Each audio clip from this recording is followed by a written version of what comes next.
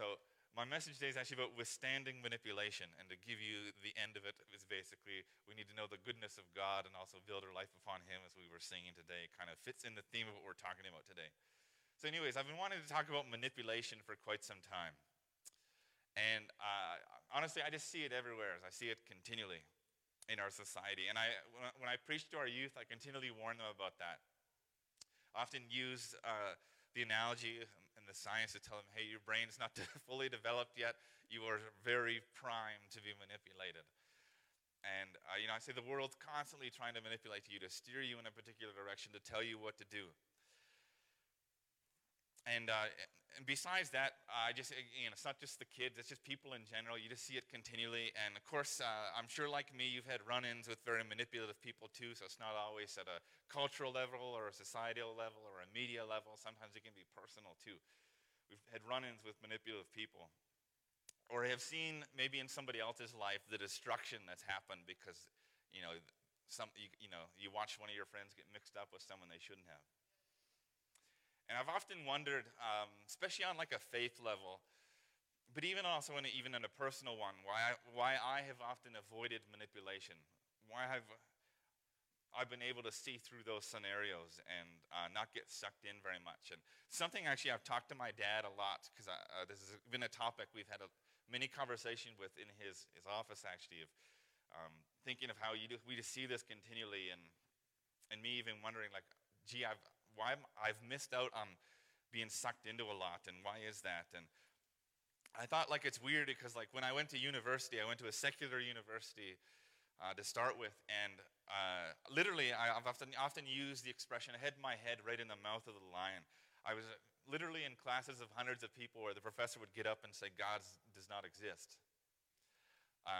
I was actually in a course called Introduction to the Bible, and literally on the first day, one of the first things out of the professor's mouth is said, let's just deal with the elephant in the room. God does not exist. And we'll be looking at the Bible as if that is the case. So actually my original biblical instruction was looking at it secularly.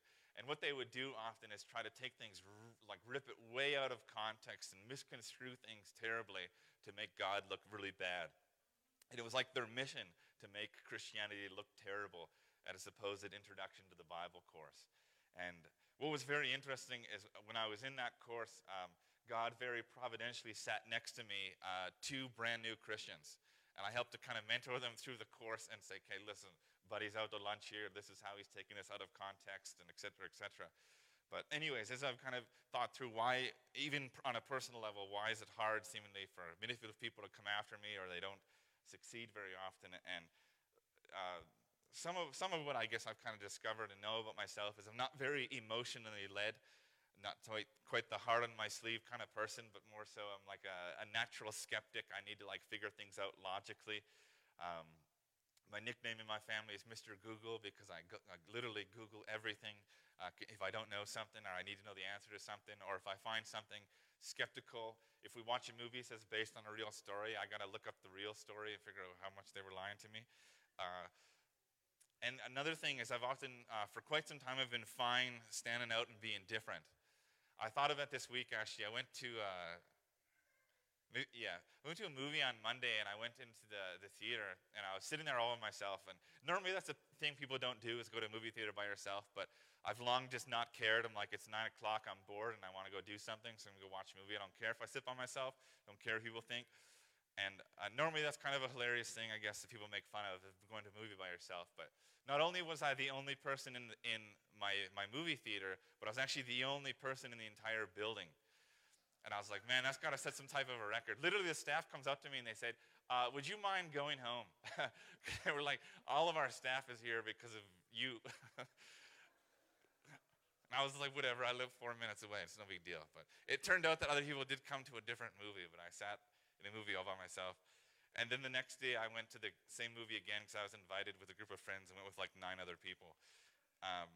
But anyways, kind of weird thing this week. But that's another kind of quality, I guess, that I would have. I really don't mind being different, standing out. I grew up kind of as the token Christian kid in school.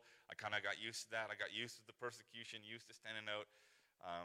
Another thing that would have kept me is my good grounding. I remember many times as a kid, I would pepper my dad with questions about God, even in the middle of the night. Um, and just, I've been here in Sunday school we've had, in children's church, BG club, youth. I've got a good grounding over time, and I've continually been taught by my dad to really rely on the Word of God. That's where I'm going to get my answers from. And so those are some of the principles I found in my own life that kind of have helped me withstand various manipulations. And so I want to get into some principles that are biblical about how we avoid and withstand manipulation, especially in regards to our faith. When the enemy is trying to manipulate our faith and try to shift us away from our faith, skew our faith. But then a lot of these principles can also help you on a personal level too. And so maybe when the stakes aren't as big, but maybe the enemy is still using somebody to mess with you, these principles will help as well. So I want to read from 2 Timothy today, and actually about, I think, 15 verses from 3 different chapters. 10 of them actually bleed in together here. So 2 Timothy. This is a letter from Apostle Paul to a young pastor named Timothy. And he's just basically dropping all sorts of nuggets of wisdom on him and helping him lead his church, basically, and how to live out his faith and do so as a leader. So we're going to read from chapters 2, 3, and 4. So it's going to be the end of 2, beginning of 3, and then we're just going to jump to the beginning of 4. So starting at verse 22 of chapter 2 of 2 Timothy. A lot of 2s today. 2 Timothy 2, 22, starting. All right, it says, "Run from anything that stimulates youthful lusts. Instead, pursue righteous living, faithfulness, love, and peace. Enjoy the companionship of those who call on the Lord with pure hearts. Again, I say, don't get involved in foolish, ignorant arguments that only start fights. A servant of the Lord must not quarrel, but must be kind to everyone, be able to teach and be patient with difficult people. Gently instruct those who oppose the truth. Perhaps God will change those people's hearts, and they will learn the truth. Then they will come to their senses and escape from the devil's trap, for they have been held captive by him and do whatever he wants." Now, chapter 3. "You should know this, Timothy, that in the last days there will be very difficult times. For people will love only themselves and their money. They will be boastful and proud, scoffing at God, disobedient to their parents, and ungrateful. They will consider nothing sacred.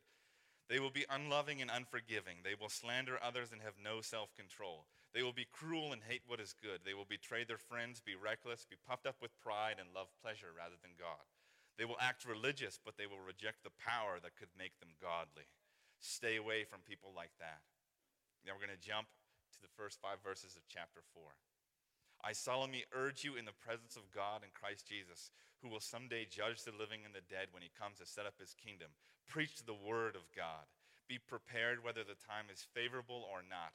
Patiently correct, rebuke, and encourage your people with good teaching.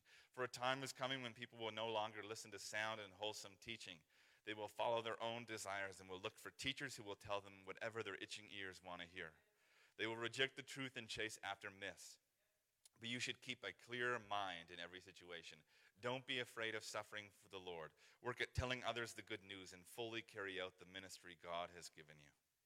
Lord Jesus, we just thank you for your word, and we thank you that you can preach through it thousands of years later. And God, we just thank you for this wisdom that's going to come out of 2 Timothy today. Amen. First, I should have put this in announcements, but for those wondering where my parents are, they're in Nova Scotia now. They made it their full journey. They are watching online, I did see, so they did make it. People keep asking me about how much money they spent on gas. They didn't tell me that yet, but whatever. And well worth the price, I think, for the adventure and fulfilling a lifelong dream. So, anyways, good morning to. I think it's still morning for there. Might be afternoon now there. All right, so you'll see as we're going through this, and actually some of my similar messages, or if you just read through any of Paul's letter, you'll see he talks through that topic of false teaching a lot. Big problem throughout all of church history, even right at the beginning. And again, this message isn't entirely really about false teaching, but just how we can withstand manipulation, withstand being skewed in any direction, and really any facet of life. So we're going to work our way through this text and take out some gold nuggets here. So the first principle we have to go through, the number one thing to withstand manipulation, is we need to guard our heart. That's the number one way we're always manipulated. And Scripture is very clear on this. Our emotions, our desires. Proverbs 4:23, very famous, says, "Above all else, guard your heart, for everything you do flows from it." And then Jeremiah 17:9, another famous verse. "The human heart is the most deceitful of all things and desperately wicked. Who really knows how bad it is? So if the enemy usually is trying to manipulate you, first and foremost, he's going to try to tug at your heartstrings. He's going to try to pull you in a direction, usually based off of emotions. Now, obviously, we have emotions for a reason. We're not meant to be like robots. So the answer to this problem is not to just shun all emotions. That would be terrible. But the thing is that our emotions need to be checked. There needs to be safeguards around them because we're very super susceptible to being manipulated with our heart. So we need checks and balances in place to make sure that we're not. We need to make sure first and foremost that our heart is not leading the way. It's not how we figure out all aspects of our life. And what you'll see actually in a lot of false versions of Christianity is there's a lot of emotional manipulation. And yeah, any type of manipulation, very good chance that it's primarily capitalizing on something that's in your heart. And so it's critical. This guarding your heart is very, very critical to withstand manipulation. So a very important part of withstanding manipulation and guarding your heart is actually painting a target of what your heart should be. Aiming for these good qualities that are described in the Bible and using that as a measuring stick. Or a plumb line would be another scripture reference to some of this stuff. So as it said in the first verse we read, chapter 2, verse 22, it says to pursue righteous living, faithfulness, love, and peace. And so we're supposed to use those as benchmarks for our life. And what that would look like is you can take some time to go through some heart diagnostics with God and say, am I living a righteous life? Am I measuring up to Scripture and what is described as righteous there? Am I honoring the Lord in all that I do? Am I following His commands? Or am I faithful? Am I consistent in my walk with God? Is my life dedicated to His mission? Am I a person of love? Am I exemplifying God's love to those around me? Do I understand God's love for me? Am I living off the power of His love within me? Do I have peace in my life? Do I have a contentment because I'm living according to my calling? Or how am I at casting my cares on God because He cares for me? Or how am I at trusting God for His promises and His timing? And then the other thing you do is as you're walking through the good qualities described in Scripture as well, you need to also walk through the bad qualities as well. Use that as a measuring stick. How am I looking on that? Am I doing these things? And probably the biggest theme that'll come up lots in the Bible and it's a big, big deal when it comes to manipulation and the enemy coming after you is pride. That's one of the biggest, baddest sins that are out there. I think that's what got Satan kicked out of heaven. That's what got Adam and Eve kicked out of the Garden of Eden, is this pride that they have, thinking that they know better. Very, very dangerous issue of the heart. So being continually checking our pride and kind of growing in our humility, that is something that's going to really help you in regards to guarding your heart. Check your pride, get rid of it. And again, ask yourself some diagnostic questions. Am I living my life to serve or to be served? To bless or to be blessed? Do I think I know it all? Does a know-it-all attitude come up a lot in my life? Do I have a learner's heart? Do I see that there's a lot that I need to learn yet? Do I have that as a posture of my heart? Or here's a good one. How do I take correction? How do I take advice? How well am I taking that? Proverbs 15:12 says, conceited people, meaning prideful people, do not like to be corrected. They never ask for advice from those who are wiser. That's a big problem. To share a story I heard recently, this is secondhand, I guess, from another guy. He was in an encounter, and it was a good thing I wasn't, because I might have said something. The scripture of Proverbs 15:12. Proverbs 15:12. That's okay. I was hearing this from a friend of mine that he was having a conversation with somebody that this guy had a big problem with basically an internationally renowned speaker that has a very successful ministry with that signs and wonders follow. And this guy was saying the problems he has with this guy, the theological problems. And he had like this very strange issue with it, which was mind-blowing to me. He said one time that, to be used of God, you got to be willing to be different. And he's like, that was weird. That was weird. And I was just like mind-blown, like, what are you talking about, buddy? You're going to criticize like a very well-known speaker that signs and wonders and miracles are like following his life, and you're somebody that doesn't even barely know the Bible, but you're telling me that you know better than this guy. And it was just like mind-blowing to me, but that would be a good example of what this verse is talking about. Never ask for advice from those that are wiser. Don't like to be corrected. kind of think they know it all, and it's like, ooh, that's bad. Other heart issues that are described in this passage. Here's another huge one. Am I ungrateful? That's something I was kind of keying in on today earlier in this service. We're going to take some time to be thankful for all the good things that God does for us. That is critical in our walk with him. That is critical to guard our heart. When we lose sight of the goodness of God, we are very, very prone to be manipulated by the enemy. We lose sight of his faithfulness. That is when the enemy can come in and begin to bring questions inside and make us steer in different directions away from God and not to seek God as our ultimate answer. Psalm 107 verse 21 says, let them give thanks to the Lord for his unfailing love and his wonderful deeds for mankind. So again, another diagnostic question to ask your heart in your times with God is, am I remembering all that you have done for me? All the prayers that you have answered, all the times you've come through in the clutch, all the times you've rescued me, all the needs that you've met. Here's another big one to check. Take some time, some heart diagnostics to check on your ability to forgive. Because harboring unforgiveness is another thing that the enemy will come and manipulate and kind of jump off of. And here's some other ones that we don't often consider. Am I slandering and gossiping? Kind of talked about that last week. Or another big one, how's my self-control? We could probably go on all day because the Bible is full of this kind of stuff to try to be your guide of how to walk with God.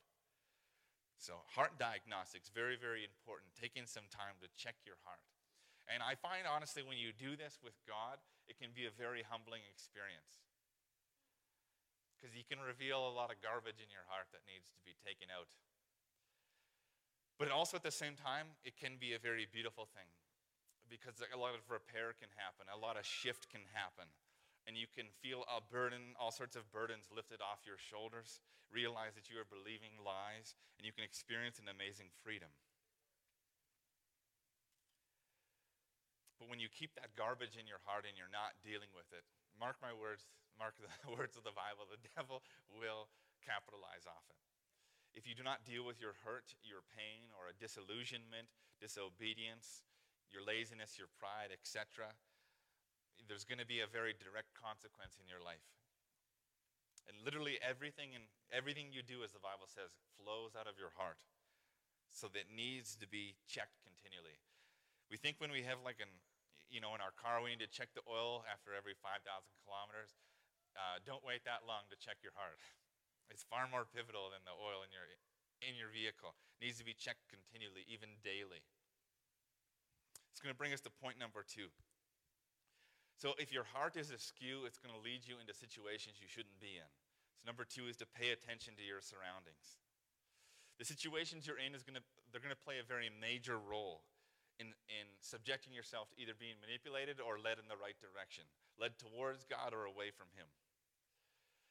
And again, verse 2:22 says to run from anything that stimulates your lust when you're wanting after something you don't have. And the next verse says, stay away from foolish arguments. So it is totally okay, actually, to remove yourself from situations you're not supposed to be in. Again, we think we're super nice sometimes as Christians, and so we don't want to offend anybody, and so we get caught sometimes in situations we should never be in. Get caught hanging out with friends we shouldn't be with. The Bible says if you're in a situation you shouldn't be in, run. Get out of there. That's actually a spiritual discipline of knowing where you should be and who you should be around. Having the discernment to know, hey, these people aren't good for me. The situation isn't good. I'm listening to something I shouldn't be listening to. Famous verse here again, 1 Corinthians 15:33. Do not be misled. Bad company corrupts good character. If you're continually hanging out with heretics, you might soon become one. If you're in a group of people that are continually overcritical, you might find yourself becoming overcritical. If you're in a group of people that are continually influencing you to go in the wrong direction, good chance you're going to end up going the wrong direction. Really, if you have some bad friends, get new ones. If you're finding that there's a particular person in your life that is leading you astray, that is manipulating you and taking advantage of you and causing all sorts of hurt and pain, take a break, even if it hurts their feelings. Because you're not supposed to be a people pleaser, you're called to be a God pleaser.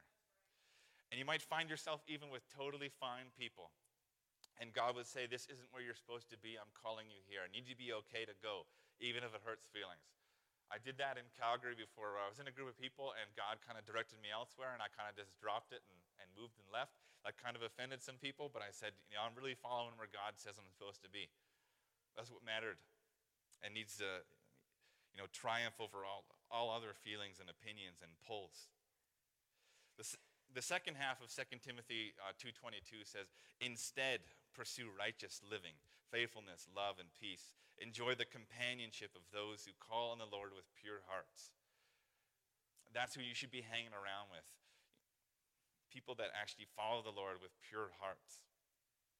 And along a similar vein, it references that, in the last days, we're going to see this disobedience toward parents. And so this would be something for the younger people in our congregation. This is the moment where teenagers get a little nudge or something. So disobedience actually, again, is often a pride issue. Kids thinking that they know better when they definitely don't. And they get caught listening to their friends and what's trendy and what's cool. And then they think that that's right, and it will lead you in a path of destruction. So again, ask yourself, who am I listening to? Am I listening to those that call on the Lord with pure hearts? Am I pursuing righteous living in faithfulness and love and peace? Again, it says, stay away from foolish arguments. That's also a really big problem today. A lot of foolishness out there. And as this passage describes, this is going to be a really big problem in the last days, which I think we're living in. With people loving pleasure more than God, that sets up a lot of foolishness. It says people are going to act religious. They're going to look like Christians, but they're not actually going to be godly. And Paul says, stay away from people like that. Don't play their games. Don't give them the time of day. See, with pride also being absolutely rampant today, lots of studies would show the levels of narcissism would be like exploding and have been for a few decades now. Again, that just sets the stage for all sorts of foolishness, all sorts of self-centeredness.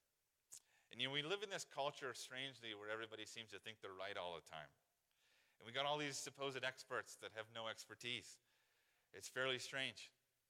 2 Timothy chapter 4, verses 3 to 4 says, a time is coming where people will no longer listen to sound and wholesome teaching. They will follow their own desires and will look for teachers who will tell them whatever their itching ears want to hear. They will reject the truth and chase after myths. If you've heard me preach the last few months, something God has been really speaking to me about is this problem of what's called progressive Christianity, a supposed new evolved version of Christianity, which is basically a bunch of heresy and poor Bible teaching. But what continues to boggle my mind is how many people just get duped into it and are pulled into this fake version of Christianity. And people just don't seem to bother to check their sources, which is kind of like Research 101. Probably the first thing you should do when listening to something is check the source. Where's this coming from? Where's the information coming from? Can I trust it? And as I've been diving into this debate, and between this supposed new Christianity versus actual historical, real Christianity, what's brought me a lot of great comfort as I've studied and studied and studied is that I found that I'm on the side of not only the Bible, but I'm on the side of also the greatest minds in Christian history, the foremost theologians and apologetic leaders. And no joke, the guy that's considered the tip of the spear of progressive Christianity, the guy leading the charge, he actually is a guy that flunked out of his second year of Bible school. He failed out of Bible school. Then after that, he tried to lead a computer animation company and led that into bankruptcy. I'm telling you, this is pure genius right there. This is the guy that a bunch of people are following down this crazy movement away from the Bible being the Word of God, and that that there really is a heaven and a hell, that there's only one way to heaven and such like that. A guy who flunked out of Bible college, come on. And you think to yourself, well, that's not really logical. This seems to go against a lot of what's in Scripture. It doesn't seem right. But again, Paul is warning there will be a time where people will not listen to sound teaching. They're just going to follow their own desires, which brings us again back to point number one. The problem's the heart. People not checking their heart. Their heart is leading the way. That's something I find extremely frustrating because I feel like I'm at a loss. How do you debate something that people don't care to listen to? You could, and I can give a very logical, Bible-based debate defending real Christianity, but yet people can still just not care at all. Just shrug their shoulders at it. Because to them, it's all about their feelings. And that's very hard to deal with. People just following their own heart's desires over everything else. Whether that's the Bible, whether that's, wise older leaders in them, whether it's even history, science, statistics, you name it, it's all about their feelings. And what, kind of makes this situation even worse is people will lock themselves into what's referred to as an echo chamber, basically, where they only hear what they want to hear. They're going to look for teachers to tell them what their itching ears wants to hear, as Paul says. Very easy to find that nowadays. With the internet, you can find someone to be as crazy as you are or as heretical as you are. Very easy. Pretty easy to find someone that's going to tell you everything you want to hear. Which, by the way, sounds nothing like what Christianity is about, because Jesus constantly challenges us, continually makes us uncomfortable, and constantly says we need to change. We're in constant movement with him. And our life often isn't this, this little fairy tale. Sometimes it's very hard because we have to go against persecution and deal with suffering. But again, that's biblical, and some people just don't care about that anymore. So again, this is why it's very important to pay attention to your surroundings. Are you only listening to what your itching ears want to hear? What has challenged you and shocked you and moved you closer to Jesus and really and forced you to change aspects of your heart and repent? Who are we surrounding ourselves with? Which friends, which speakers, what podcasts, all that kind of stuff. So that brings us to point number 3, to withstand manipulation. We need to know the truth and stand up for it. So this is a particular lesson that's very hard for us modern day Christians because we're really, really nice. And we live in this world that believes in pluralism. It believes that there's many different ways to be right at the same time. That truth is relative. Moral relativity would be the fancy phrase there. And sometimes this lie has kind of bled into the church as well. And it's this trap that truth is relative. People can say, you know what, you're just living your truth, so I'm going to live my truth. It's all fine. Again, one of the big lies in progressive Christianity is that there's more than one way to heaven. There's many different ways. And again, logically, what should be very apparent to this argument is that there's things that blatantly contradict each other, like Jesus saying, I am the way, the truth, the life, and there is no other way to the Father except through me. So guess what? He cannot coexist with any other religion out there, because if he did, then he would have to be lying. And then you just can't mesh things like that. But anyways, people just don't care because, hey, truth is relative. And if you live in that kind of a world, again, you're just setting yourself up to be easily manipulated. It's kind of a sad, honestly, I think it's a very sad life to live, watching people that live on this roller coaster of right and wrong constantly changing. Or that their emotions are constantly pulling them in different directions, as if they have new callings every 2 weeks, whatever is trending in the news. And again, Scripture says we need to build our life upon the rock, the unchanging one. Matthew 7:24 through 27, very famous verse again. Anyone who listens to my teaching and follows it is wise, like a person who builds a house on solid rock. Though the rain comes in torrents and the floodwaters rise and the winds beat against the house, it won't collapse because it is built on bedrock. But anyone who hears my teaching and doesn't obey it is foolish, like a person who builds a house on sand. When the rains and floods come and the winds beat against that house, it will collapse with a mighty crash. See, when you're building your life upon nonsensical things, non-biblical things, when your life is full of being manipulated in all sorts of wrong directions, you're setting yourself up for a crash. Especially if you're rejecting truth and chasing after myths. Probably one of the biggest hurts the enemy will cause in your heart is when he teaches you lies and makes you believe them. It's not always, again, lies about, doctrine or something like that. It could just be a lie about yourself and what God thinks of you. That your sin isn't removed as far as the east is from the west, but it still follows you every day of your life. We need to reject these myths and go after the truth. We don't want our lives to fall apart, built on shifting sand. So Paul's charge in Timothy in chapter 4, verse 2 is we need to preach the word of God. Because our lives just aren't about us. Sometimes we do need to preach to ourselves, but part of our job is to preach to others as well. So we need to stand on the word, and it says also that we need to be ready to do it in any situation. You never know when God's going to call you to stand on the word and preach the truth, especially in this crazy world now full of myths and relative truth. So to stand on the word and preach it, guess what? You're going to have to know it. Secondly, he says in the second half of chapter 4, verse 2, need to be ready to patiently rebuke and correct people with good teaching. So again, hard thing for us to do, to disagree with someone today, to tell them that they're wrong. The Bible says we're supposed to actually do that, but do so patiently, gently. We can still do that. You can rebuke someone, correct them, say, hey, I don't think that's right. This is what the Bible says. Let me show you. And again, this is what we're supposed to be standing on, good teaching, not our slapped-together opinions, not something we heard down the line or we think we know. Good teaching. Kind of need to know what you're talking about here. So if people are kind of leading you astray, if they're feeding poison into your faith, or they're trying to lead you off in a different direction you know you're not called in, you need to be able to stand up. And again, that's not going to be easy for the vast majority of us. Confrontation is often very hard. We don't like to hurt people's feelings. Again, that's our heart often leading the way, and a bunch of emotion kind of getting in the mix to make us often do nothing. And in today's culture, actually, I would say tolerance is probably considered the most noble virtue. It's how you know you're a good person if you're tolerant, which they kind of use basically, especially along the lines of religious things, that we're tolerant of all these different religions and politically correct, all this kind of stuff. And the funny thing again with Jesus is he's not politically correct at all. He says he's the only way. He says there's no other God. But again, like this tolerance, even though again, we're called to be very nice to people and patient and kind and loving, all that kind of stuff. But again, our foremost virtue we're supposed to have is to be righteous, right with God.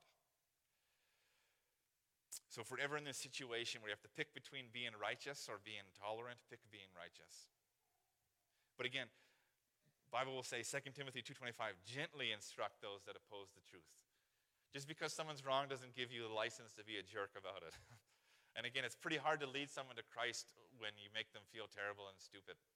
You want them to actually feel loved and appreciated as you gently explain why you would agree to disagree, or why you're maybe saying no to them. But yeah, false teaching especially needs to be taken seriously. We can't just pretend that's not a thing and shrug our shoulders at it, because eternity is really at stake here. If we're not standing up for the truth, people can then be leaving lies and live their life separated from God because we chose not to say anything. Or even ourselves could be pulled into that thing as well. So being right in the eyes of God, knowing the truth, that is the noblest and most important virtue. That is what we pursue. That is what we measure our life up against. So if you live a life where you can't actually stand up for yourself, you can't actually defend your faith, you're going to be continually manipulated. If you can't actually disagree with somebody, you're just going to constantly be pulled in their stream. And the other thing that's really dangerous and egregious with this is that if you never stand up for the truth, people don't think you have it. People are going to constantly think, well, obviously this guy doesn't really know what he's talking about because he never has any answers. And that was a conviction that God began to give me probably like a couple months ago. I'm very nice more often than not. And I struggle with this too, standing up for the truth, disagreeing with someone, telling them they're wrong. But God just began to give me a conviction of saying, you need to give an answer, because right now it's looking like there isn't one. Again, 2 Timothy is written to a young pastor, someone probably fairly new in their adult faith, I guess. The Bible does say Timothy was taught as a kid as well. But again, Paul is trying to build him up and to make him a better Christian and a better leader. And, there's this big theme of, Timothy, you need to learn to stand up for the faith. You need to stand up against false teaching. And again, that is a very important part of our faith, sharing the gospel, proclaiming it, and standing up for it. There's an amazing verse that's actually right at the beginning of 2 Timothy that kind of sets the stage for everything else that's taught in it. 2 Timothy 1:7. For God has not given us a spirit of fear, but of power and of love and of a sound mind. And the next verse says, never be ashamed to share the gospel. In conclusion this morning, I just hope that going through some of Paul's advice to Timothy can help aid you in your walk with God and help paint a picture of how we withstand manipulation. Both whether it's theologically or if it's in a personal setting with somebody, whether it's regards to our faith or various other aspects of our life. And just to kind of quickly review and hammer home some concepts here. So again, first things first, we need to constantly check our heart. We need to do some heart diagnostics. That needs to be a continual process.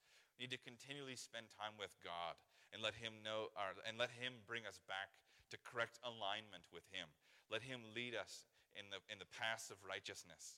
Psalm 51:10 says, "Create in me a clean heart, O God, and renew a right spirit within me." That was a prayer of David's, a continual one. Create in me a clean heart. Clean up my heart. Get rid of this trash, this garbage that's within it. Renew a right spirit, a righteous spirit within me. Because when we've got things in our heart that's not right, Ephesians 4:27 says that will give the devil a foothold. That's going to give him something to hold on to and manipulate. So we need to deal with it sooner rather than later. And secondly, again, we looked at if our heart isn't right, it's going to lead us into situations we're not supposed to be in. And so we need to be being aware of our surroundings. We need to pay attention to our surroundings. Who are we hanging out with? Who are we listening to? What info am I taking in? What am I consuming? What environments am I in? Am I hanging out with people whose hearts are pure and in pursuit of God? I like how this Message version of the Bible puts Proverbs 13:20. It says, become wise by walking with the wise. Hang out with fools and watch your life fall to pieces. So again, your surroundings, who you're surrounded with, who is feeding you, either truth or lies, is very, very important.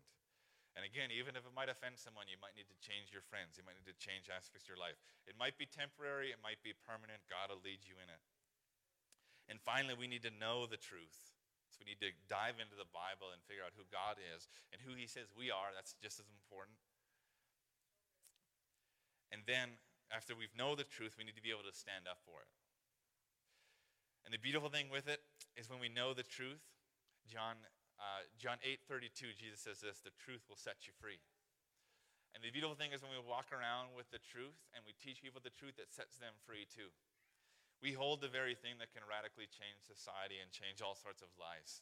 We have the truth and we're called to bring freedom to this world. So we need to know the truth and we need to stand up for it and preach it.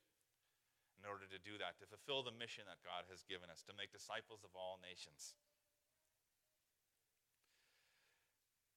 It's an amazing privilege, actually, to see others being set free from the various traps of the enemy, the various techniques and things like that he does to hold us back. Because God has created each and every one of us for greatness, to do something amazing in this world, to be his royal son, his royal daughter.